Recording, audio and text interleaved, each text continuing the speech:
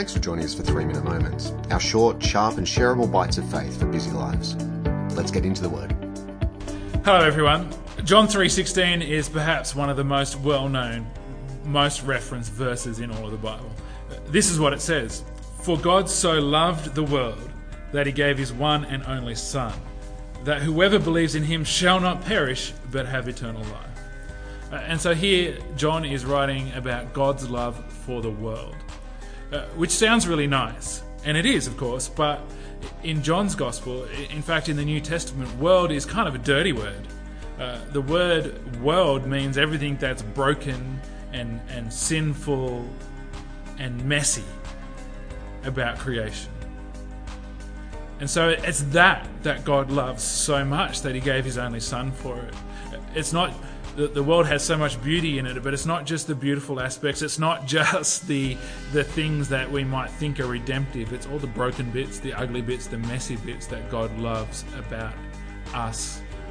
He loves every part of us. And so God loves the world so deeply that he gave his Son as a sacrifice to see it redeemed.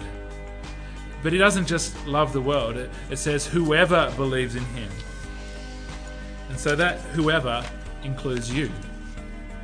Sometimes we can think about God loving the world, and that seems such an abstract thing. That seems too general, well, everybody's included, so it's not that significant. But you are the whoever. You are the one that God loves so much that he gave his only Son for. God doesn't just love the broken parts of the world, he loves the broken parts of you. He loves the sinful parts of you. He doesn't love your sin, but he loves every aspect of you. There's nothing about you that God doesn't love, that he didn't give his Son for.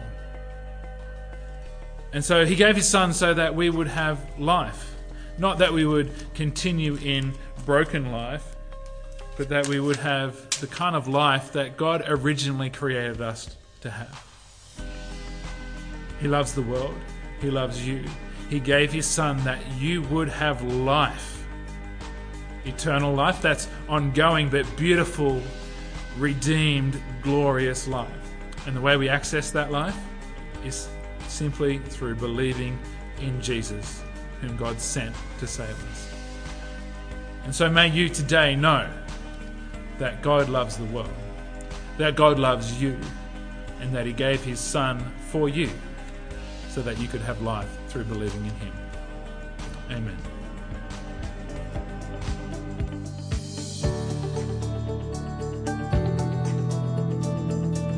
Thanks for joining us today. As you head back into your week, we want to encourage you to stay in his word, stay in his love, and stay strong in your faith. Don't forget to keep up to date with what's happening via Facebook, Instagram, or via our website at ycbc.church. See you soon.